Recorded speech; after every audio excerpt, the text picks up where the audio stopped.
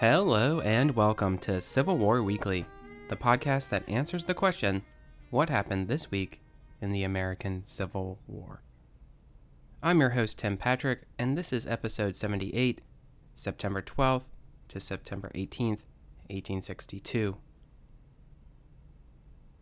Last week, we set up the events that will take us to Antietam.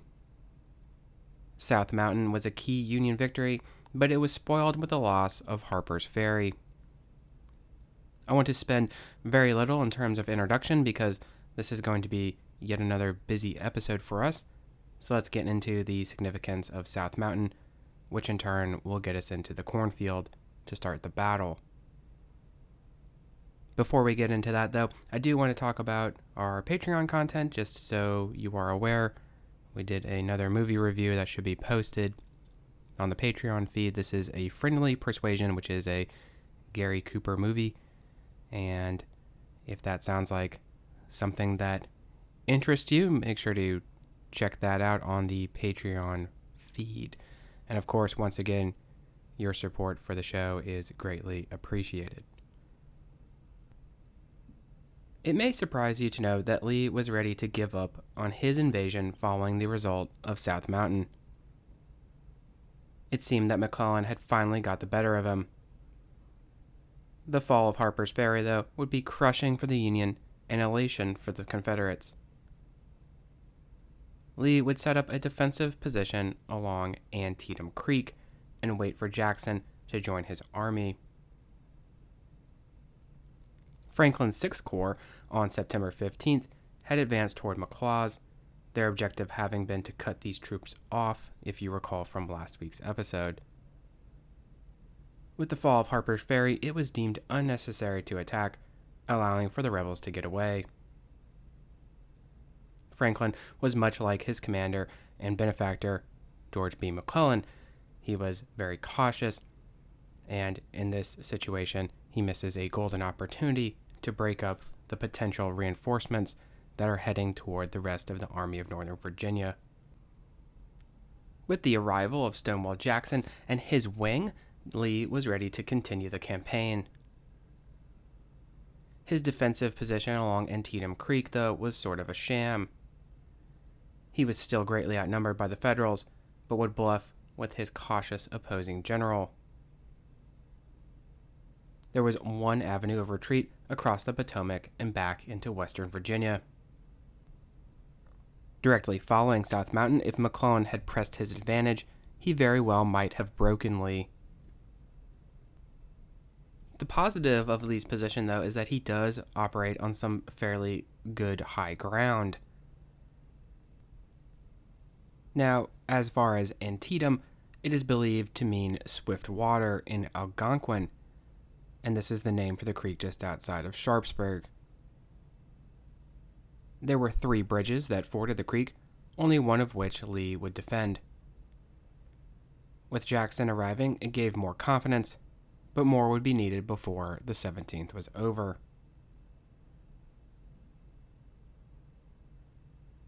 We really didn't get too far into McClellan and what the Army of the Potomac looks like, but it's starting to really take the shape we all know and love if you have looked into it. Joe Hooker has been promoted to command the First Corps, something that ticks Burnside off, rupturing his relationship with Little Mac. Hooker's First Corps is arguably the best in the Army. Sumner is still commanding the Second Corps, but McClellan will continue his strategy of trying to keep him away from messing things up. Darius Couch has a division we can refer to as the Fourth Corps, but he is held in reserve, as we detailed in All for the Union, if you checked out that Patreon episode. We have Porter still in command of the Fifth Corps, but he is going to be held with his roughly 20,000 men in reserve for the battle, which may or may not have been a huge mistake, as we will soon see. Franklin has the Sixth Corps, but he also is going to do very little. Burnside will have his 9th Corps troops, which will include 4 divisions if you count in Jacob Cox's men. Finally, we're going to have the 12th Corps, which will be commanded by Joseph Mansfield. These men would be relatively green, as was their commander, who had not led troops into the field. McClellan did have a strategy that was pretty sound, which will go into motion on the 16th. Hooker and Mansfield will cross the creek to the north of Lee's position, while Burnside will move south, pressuring the flanks. The other corps would be held in reserve and used as needed or if at all. It's sort of interesting to see the young Napoleon as the aggressor, but he is interested in getting Lee to move back into Virginia, mind you. I have seen it argued that McClellan does kind of turn the corner here in terms of his command, where he is looking to attack Lee, but it's more for the purpose of preserving Maryland. It's not necessarily for the out-and-out destruction of the Confederate Army. McClellan also has not turned the corner in terms of overestimating the enemy troop strength, so that is still going to factor into Antietam, as we will see. September 16th would see Hooker move into position, and contrary to popular opinion, there is actually pretty heavy skirmishing between his force and that of John Bell Hood at a place called the East Woods. George Meade will lead his division, which is led by the Bucktails, in relatively heavy fighting that will stop as darkness sets in. Hugh McNeil of the Bucktails and the colonel of the 11th Mississippi would both be killed during this engagement, which would illustrate the severity of the fighting. Crucially, as the sun disappears and stops the violence, Truman Seymour and men of Lawton's division, which is actually technically Ewell's division, will bed down in the East Woods, the Confederates still having a slight foothold there. Hood will ask Jackson to take his hungry and tired men off the line so that they can eat, which Jackson agrees to, so long as they come to support if necessary. At that point, the Texas Brigade under Woodruff and that of Law were both happy to get a chance to be fed and away from the fighting on the 16th. The 17th is actually a continuation of that fight around the East Woods. But let's talk about the naming conventions at Antietam. At the time, it was actually not called the East Woods, so we can get a better idea of the layout of the battlefield. Now, I once had a thought that if one is so inclined to pick up one of the major battles of the war and quickly and easily understand it, then my answer would definitely be Antietam. This, of course, should spark two follow-up questions. The first is, why do you say that? And the second probably is, why do you think about that in your free time? The answer to the latter is, this is why I have a Civil War podcast, but the answer to the former is because it has three distinct phases and three distinct-ish, I should say, geographic areas in which the battle is fought. The northernmost area around Dunker Church, where you have the cornfield, Miller's cornfield, and the West Woods, is one where the battle kicks off. In the center, we have the Sunken Road, also known as Bloody Lane. In the south, we have Burnside's Bridge. All of these would receive their names, of course, after the battle. All of the woods were actually Poffenberger woods because different members of the Poffenbergers owned them.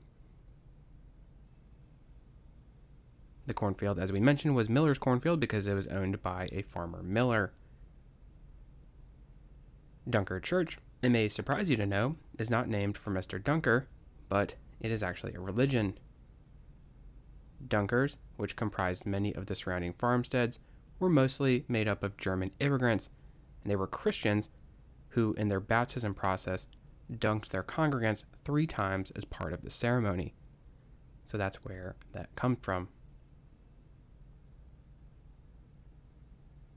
Confederate defensive setup is relatively loose. Stonewall, combining with some of Longstreet's men, will be in the north. D.H. Hill in the center, with Robert Toombs, having been reinstated to command in the south, watching the bridge that will soon bear Burnside's name. Throughout this battle, it is important to note that Lee is going to have to move his men around frantically in an effort to stop a Union breakthrough. He is also going to be constantly checking for A.P. Hill's men who are on their way from Harper's Ferry. McClellan, on the other hand, is only going to physically cross Antietam one time during the day. Many of the troops in his army are green, never having fired their weapons. As we kind of alluded to try to get an advantage in manpower, there are some regiments who have been signed on for lesser enlistment periods, and maybe they make it to Gettysburg, but also some who do not. These troops would be thrown into the literal fire at Sharpsburg. Robert E. Lee will use something we talked about a while ago with interior lines. His defense at Antietam is a textbook example, the curving line allowing for him to move troops where needed, compensating for his inferior numbers. I do think it is actually interesting when you really look at the battle and you look at the units that from the Confederate side fight, like they're over here, they're over there, they do a lot of double duty as it were, so they're kind of all over the place. You really get a good idea of that. McClellan's plan would rely on his two subordinate generals to carry out his overall design. Burnside and Hooker will both go on to command the Army of the Potomac, so they are, in theory, good choices for this task. It would be Little Mac's aversion to deviate from his original game plan, though, that's going to cost him. There are some that say that McClellan should have easily won the battle, and I am of the opinion he could definitely have done better. They usually cite the heavy numerical advantage he has, but I do believe that numbers are deceptive. Just as Lee is without a large part of his army due to straggling, so too would McClellan not have the full complement of his men present and ready. Early in the morning on the 17th, Abner Doubleday's division of Hooker's Corps will move out of the North Woods. Confederates had set up a battery on the Nicodemus Heights, which would play a big part in the coming engagement in this sector. Union troops could possibly have taken the heights, as there was very little in terms of infantry support, especially as the battle unfolds. Stephen Dill Lee will also have a battery on a ridge around the Dunker Church. This white church would be the target of Hooker's two attacking divisions in Ricketts and Doubleday. Ricketts would advance his brigades first around 6 a.m., artillery fire starting the day. Several important things would happen early in the morning as a result of the trading of barrages.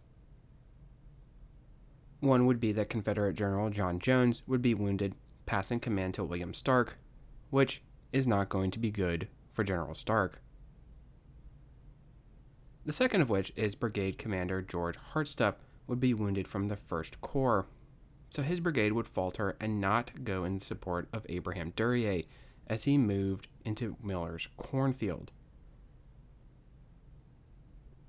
On the other side of the cornfield would be Lawton's division, which included his own Georgia Brigade, and that formerly commanded by Isaac Trumbull. Duryea, we see, has been promoted to brigade command, rising from, of course, the 5th New York. We've talked about them before, but on the morning of the 17th, he's going to be finding himself in a pretty tough position, taking heavy fire from the Georgians, and is going to pull back from his advanced position into the corn. Now, the corn was about 7 or 8 feet high, and by the end of the day, as the famous quote of Hooker states, it would not be so tall. I have seen some counter arguments that the corn actually wasn't quite that high, but there are written accounts that maybe are embellishing that have the corn as higher, and there are other accounts that also state that you could hide in the corn. So there are some conflicting stories, but there is also terrain that is hidden, of course covered by the corn, that could also make it easier for a body of men to kind of pull back and be out of the potential range of the Confederates. So there is that to also consider. Alexander Lawton is going to attempt a counterattack and be wounded as a result. At one point, an account from a Georgian regiment would state that an officer was by some 60 or so men who did not advance from their rocky defensive position, only to realize to his horror that all 60 of them were dead. This illustrates that it is not entirely one-sided. The Union are giving as good as they're getting from the Confederates. Hartsuff's men under a new commander would support Duryea and stop the Confederate counterattack. Meanwhile, the New Yorkers of Duryea would be supported by the 90th Pennsylvania of Christian's brigade, the rest of those men being in the East Woods. Their brigade commander was new and experiencing a breakdown as a result from artillery fire. After putting them through parade ground maneuvers, he is going to simply walk away from his men. Sadly, Christian would spend the majority of his life in a sanatorium as a result of the shelling of the rebel guns at Antietam. Doubleday's division would continue the fight in the form of John Gibbon's Iron Brigade, doing some great damage to the Confederates. Having to split his command, Gibbon would send the 6th and 2nd Wisconsin into the cornfield. William Stark would provide reinforcements to the line held by Lawton, which included the Stonewall Brigade, familiar with the Black Hat men from their fight at Second Manassas.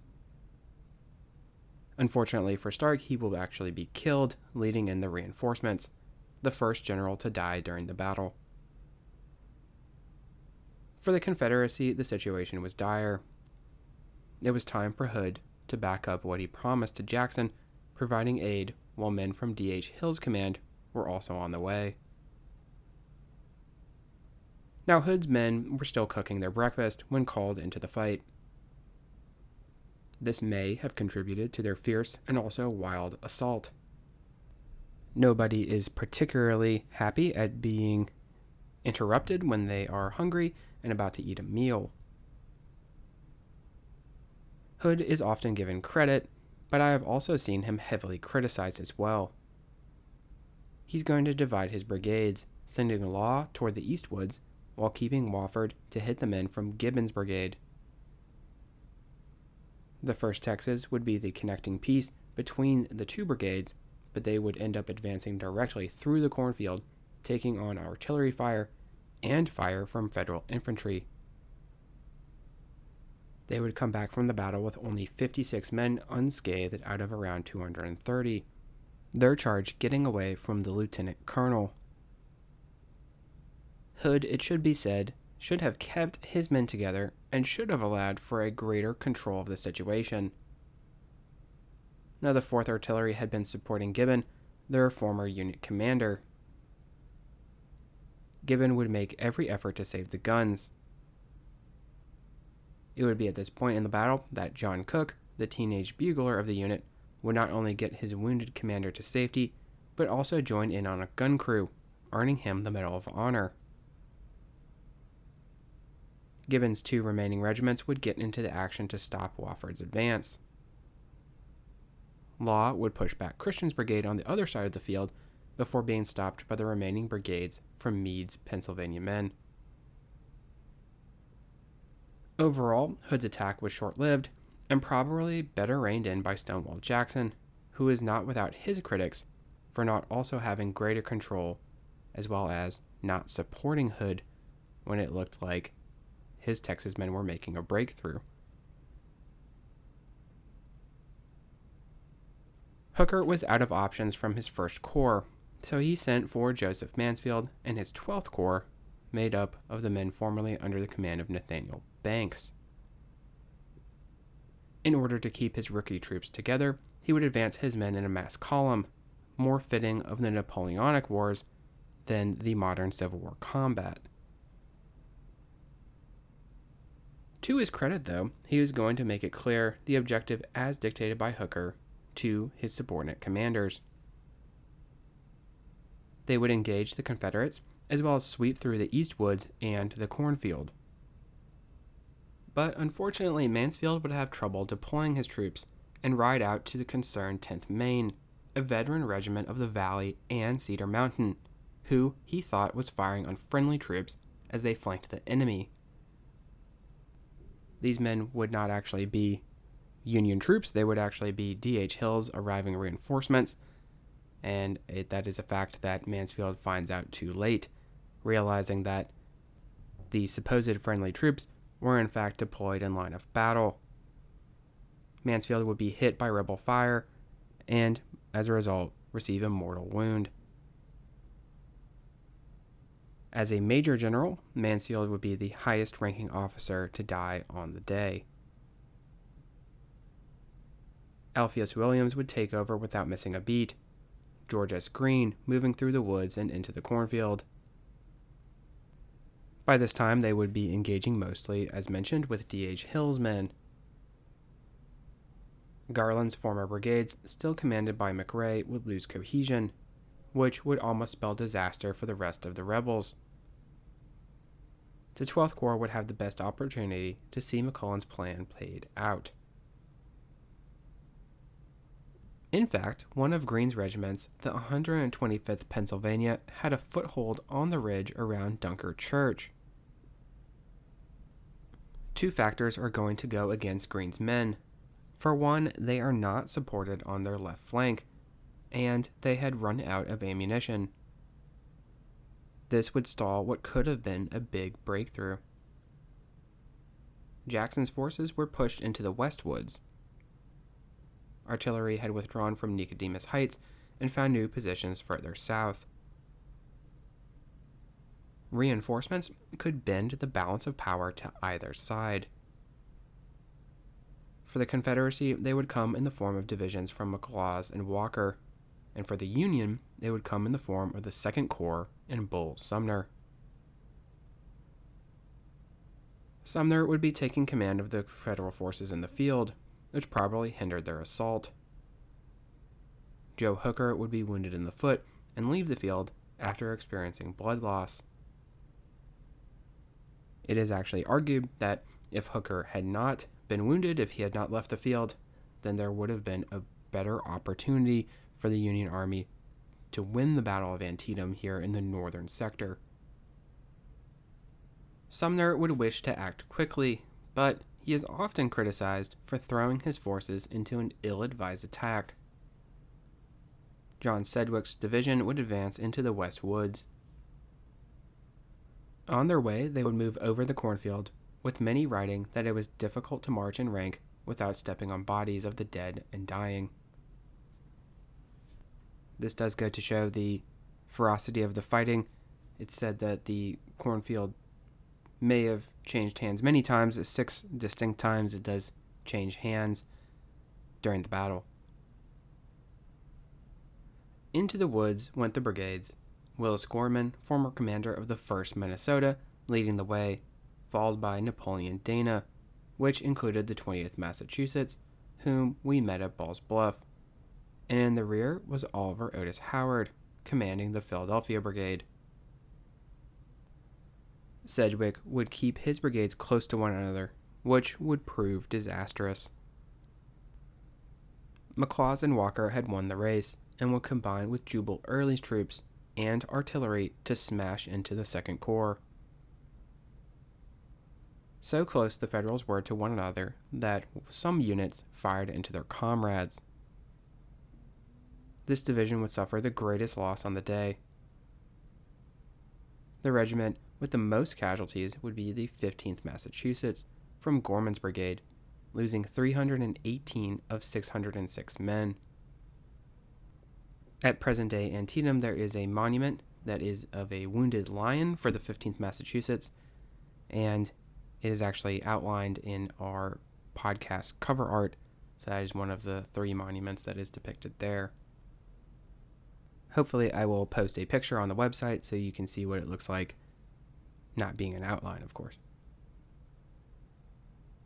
Sedgwick would be wounded as a result of the fighting, the action in the West Woods ending around 10 a.m., with half of the casualties having been suffered on the day. Now, there were 2 other divisions from the 2nd Corps, who had not gone directly in support of Sedgwick, but they would be assaulting the Confederates along a position known as the Sunken Road, which would also become known as Bloody Lane. This farm lane was protected, although there was a ridge line that could be used to fire down into the rebels, so it was not quite the perfect position. Holding this line would be George Anderson's North Carolinians and Robert Rhodes's Alabamians. Blinky French's men would be the first to assault this position, suffering heavy casualties in the process.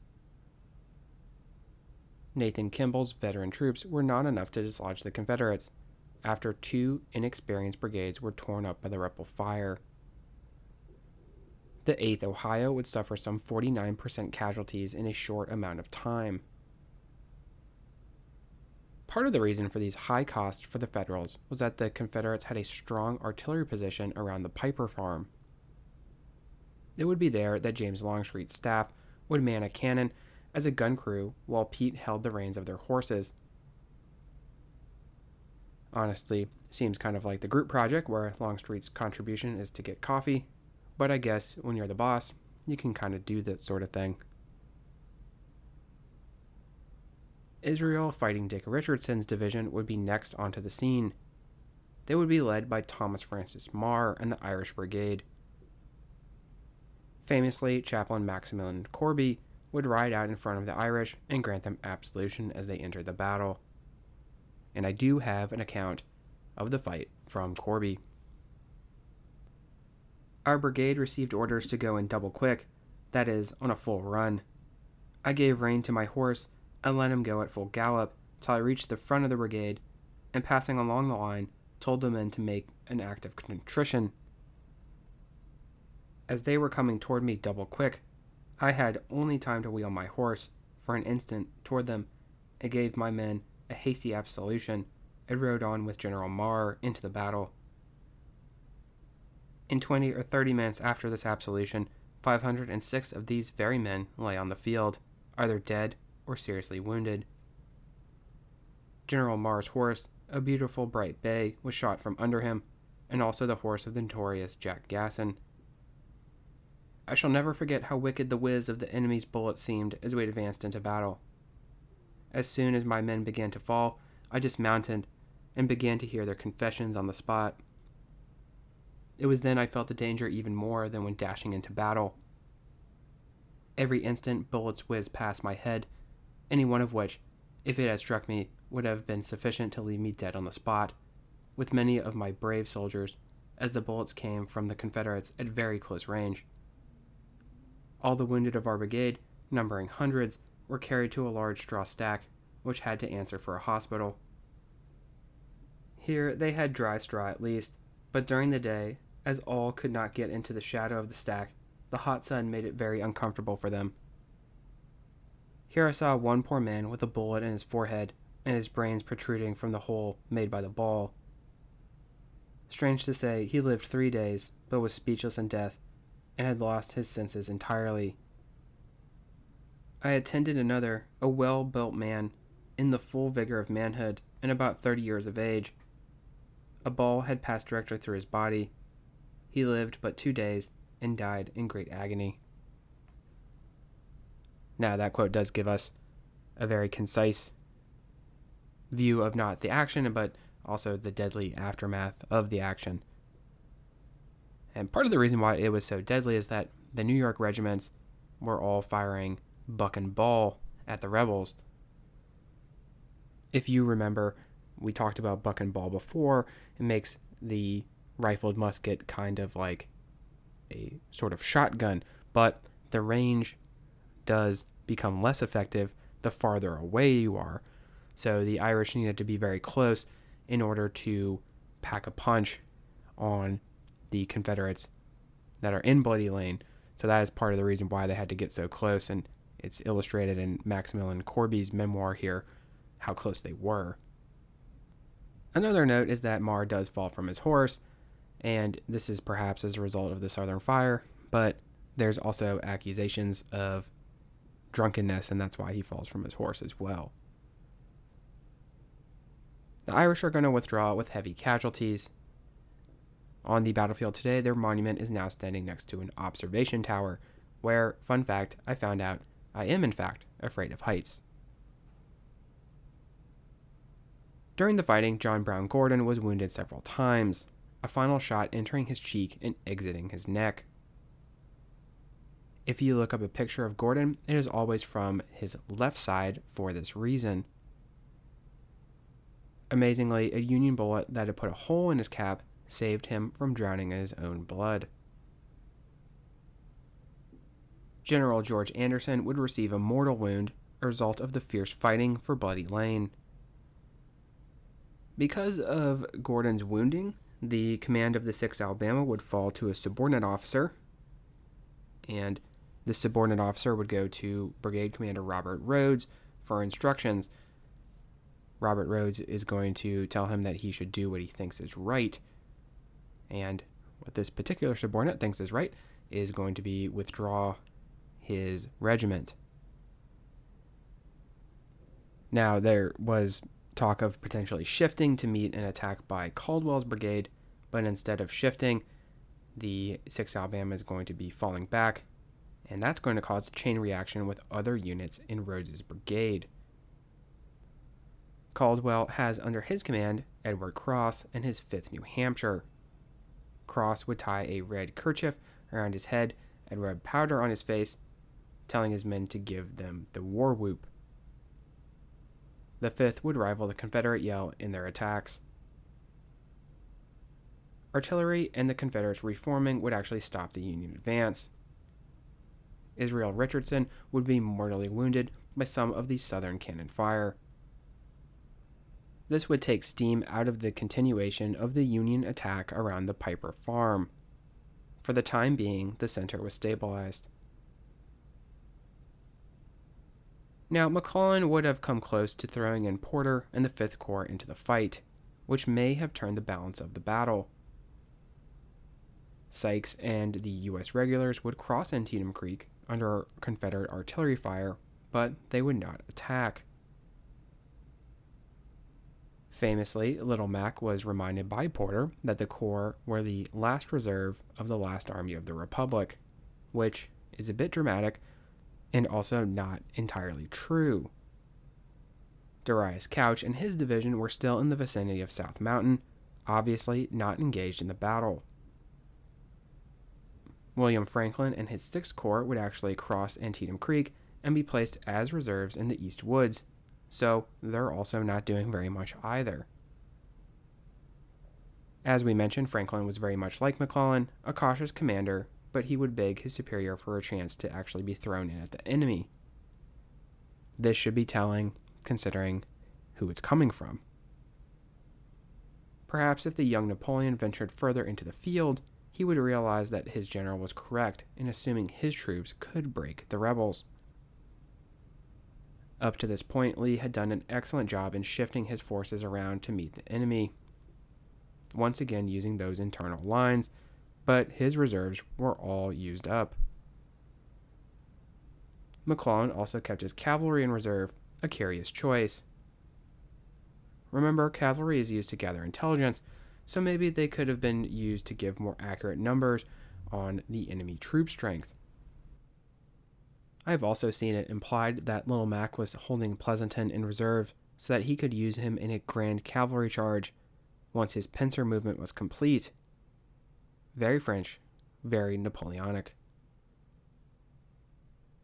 Sykes' regulars would skirmish with men from Shanks-Evans' command, so they would at least be involved in the action, but the full force of the 5th Corps would be held at the Middle Bridge Crossing.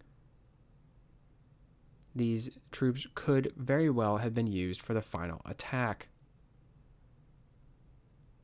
So let's shift to the final area of operations. Neighbor Jones has his men protecting the Rohrbach Bridge, here on out to be known as Burnside's Bridge. This bridge is the background to the website, by the way, so go check that out.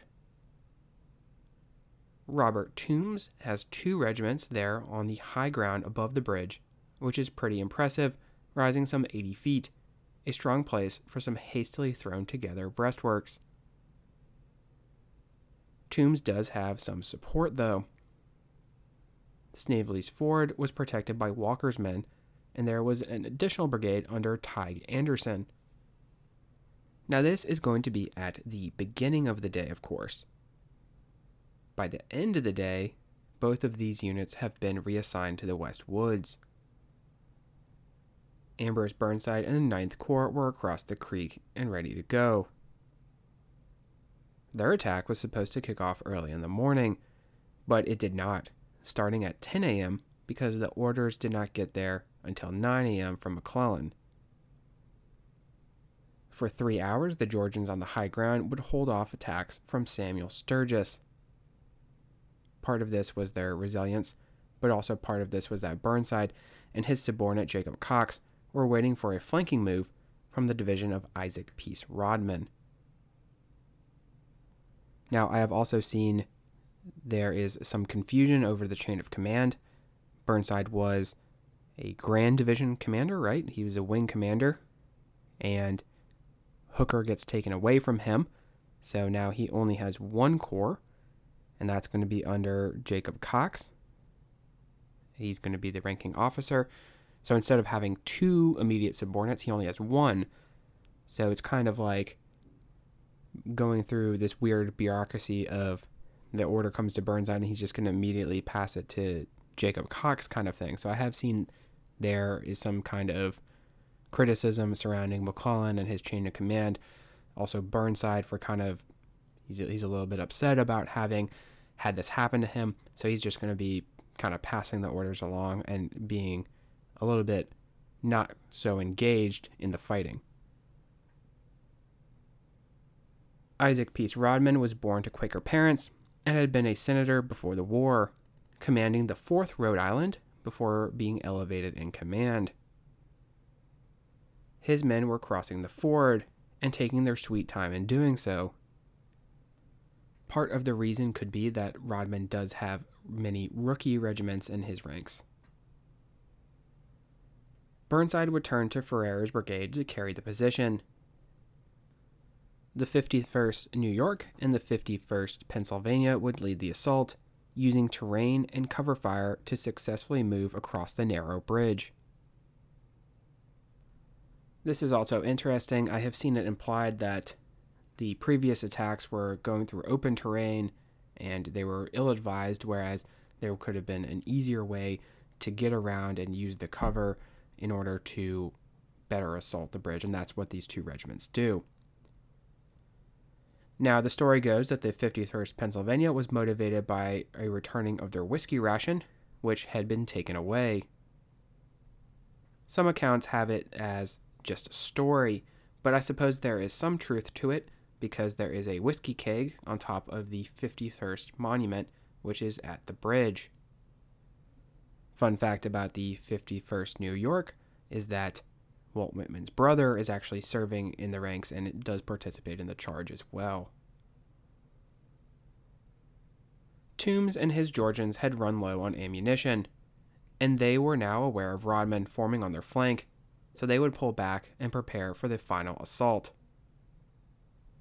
Burnside would request reinforcement for the final attack, but he would receive none. His men would take some time to form up together on the other side of the creek, as the bridge was very narrow. Now, this is where also Burnside gets some criticism. There are a lot of folks who say, why didn't you just walk across the creek, right? Well, it is actually pretty deep in places, so that's not quite so easy.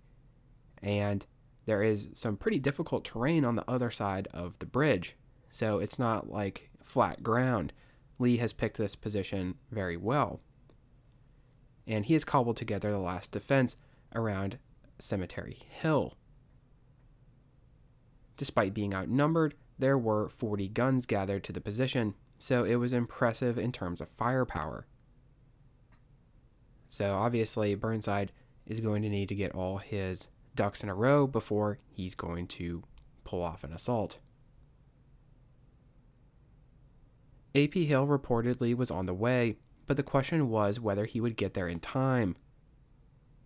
The Federals would launch an assault with Wilcox on the right and Rodman on the left. The 9th New York, Hawkins' Zouaves, would almost gain the summit of the high ground they were assaulting, reaching the stone wall the Confederates had been using for defense. During this time, the 9th would suffer heavy casualties, actually part of Fairchild's brigade, suffering the heaviest amount of casualties for a brigade during the battle. Isaac Rodman would be with them, ready to take advantage of a breakthrough, but he would withdraw to a threat on his flank. A.B. Hill's men had finally arrived and were barreling headfirst for the 16th Connecticut, a Green regiment on the flank in the exact wrong spot at the exact wrong time. I have seen it implied that the Connecticut Regiment thought that these men were Union troops for two reasons. The first and more fanciful is that Hill's men had taken some of the Union uniforms to replace their own ragged attire. I've also seen it that Hill was flying an American flag, but I think that one is more doubtful. They were also coming relatively in the direction of Snavely's Ford, so they very well could have been more Federal troops who were trying to cut off the retreat of the rebels to Harper's Ferry. Whatever the reason, the 16th was brutally assaulted. Rodman was attempting to send word to form them into line when he was mortally wounded. The fighting would rage for some time, Lawrence O'Brien Branch becoming the last general to die at Antietam. With the final Federal assault repulsed, this would bring the battle to a close. Lee and McClellan would have a standoff on the 18th. McClellan had thoughts to use the 6th Corps, but called off the attack. Lee was not ready to give up Maryland just yet and wanted to fight the next day. His Army of Northern Virginia probably had less than 30,000 men. I have seen an estimate at barely above 20,000 combat effectives. This math would not sit very well with Lee, who would soon order a crossing of the Potomac and a retreat back to Virginia. McClellan had won a great victory, and we will officially wrap up his campaign next week. Combined, there were almost 23,000 casualties, 12,401 Union, 10,316 Confederate, making it the bloodiest day in American history. This was more than D-Day and more than all previous American wars combined, which is why it has this place in American history. Rufus Dawes of the 6th Wisconsin would write that the aftermath of Antietam was the most harrowing of all his battlefield experiences. But why was it so deadly? Well, the artillery use on the field is one reason. Lee has massed artillery in several places, which are good positions. McClellan has long-ranged rifled pieces that do the same. Terrain played a key role in the fighting, as we have mentioned, in several places, including around the cornfield and Bloody Lane. But as this is a longer episode, let's break for now, and we will continue to talk about the battle next week. If you like what you hear, please make sure to leave a review. Posted in the description should be a link to the website, Patreon, as well as Venmo information. Support for the general upkeep of the show is greatly appreciated. Once again, feedback is welcome. The email is cwweeklypod@gmail.com.